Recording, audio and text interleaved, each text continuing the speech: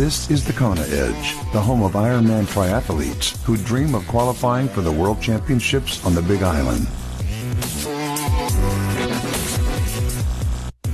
Welcome back onto yet another edition of the Kona Edge. My name is Brad Brown, and it's awesome to have you with us. We head back to New York now, and we're joined by Steve Day. Steve, welcome back onto the Kona Edge. Thanks for joining us. Pleasure, Brad. Is that it? Steve, the last time we spoke, just as we were wrapping things up, you said that you could swim 3-4 times a day, and you don't think you would get that much improvement unless you sorted the technical side out. That's a big mistake a lot of triathletes make, is they feel they need to spend hours and hours in the pool, but if they're not fixing the sort of fundamental issues, they're really not getting ahead, are they? Yeah, it was maybe a little slight exaggeration, but I think for me personally, you know, when I think back in 2013, 14, 15, I probably swam twice a week. 2016, probably 3 to 4 times a week. My times from 14 to 16 didn't really improve. I certainly became stronger in the water, so I think that was helpful. But there were no big jumps in terms of time. So I think technique, you know, is obviously so important in triathlon. Many a time I've been to the pool and, you know, I've got in a lane with someone who looks significantly less fit than I, and that person has, you know, gone on to lap me several times over. So I learned some big lessons in swimming pretty early on, I think. You mentioned also one of the big things you did was, or if you could go back, you would have got a coach earlier. Have you got much help from a coaching perspective in the water on your technique? I've had the odd lesson. You know, I just feel every time I've had lessons, it's my own fault. You know, I just get a little frustrated. We end up doing the same drills, and it's just not worked for me really. This year, in fact, literally yesterday, both my wife and I signed up with a local coach out here in Long Island.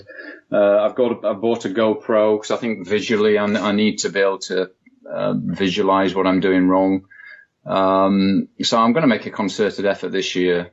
In the past, I've kind of dipped in and out, and that's just not.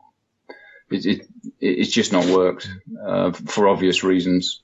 The visual bit is quite interesting, and you're going to experience this because I think we all feel like we swim like Michael Phelps until we actually see what we look like when we swim, and that's where a lot of the problem comes in, where you can actually almost take yourself out of your body and look at what you're doing, and once you see that, the penny drops, and you go, hang on a sec, that's what I'm doing wrong. It's I think it's going to make a massive difference to your swim.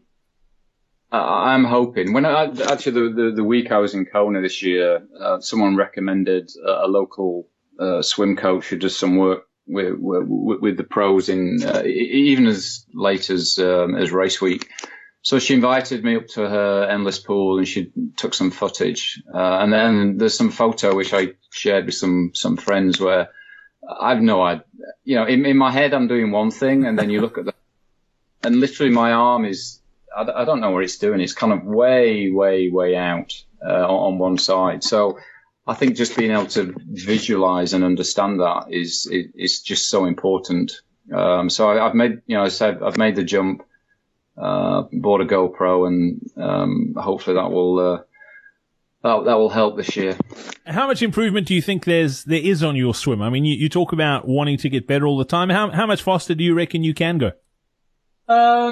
If I can take 5 minutes off, I think that would be huge. I mean, ultimately, you know, I was effectively an adult onset swimmer. So, you know, unless I invest in, you know, swimming 5 times a week and an awful lot of technique work, I can't see improvement beyond that. But I can certainly imagine taking 4 or 5 minutes off, which would be great. Well, I'm pretty sure a year from now, if we have this conversation again and I ask you this question, it's going to be the getting the GoPro and seeing what you're doing in the water. But up until this point, what's been the one thing that you've done that you think's given you the biggest gains in the water? Just getting in the pool, to be honest. I'm a lazy swimmer. So when I was self-coaching, literally I would turn up on the deck every day, and I would sit down and think, right, you know, I haven't really figured out what I'm going to do, so I'll just get in and swim. So last year, having a coach who's a very good swimmer. He runs a very good masters class. He's based out of Penticton in Canada, but does a lot of work with some of the Canadian pros. So he's very focused on swimming. He thinks the swim leg, particularly in Ironman, is just so important. So when we started swim training this year, his approach was very different. In the past, I've done a lot of longer efforts where he was all about shorter efforts, 50s, 100s, at most 200s, a lot of paddle work, a lot of band work. I'm not sure it made me any quicker, other than it probably meant I slowed down less, if that makes sense. So I was fitter in the water. But I don't think my standalone 100 or 200 time was that much quicker. I was just much stronger.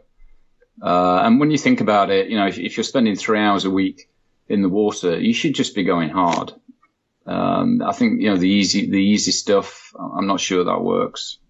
So of all the three sports, I think this is where I lack, I lack any real insight into swimming because it's so technical.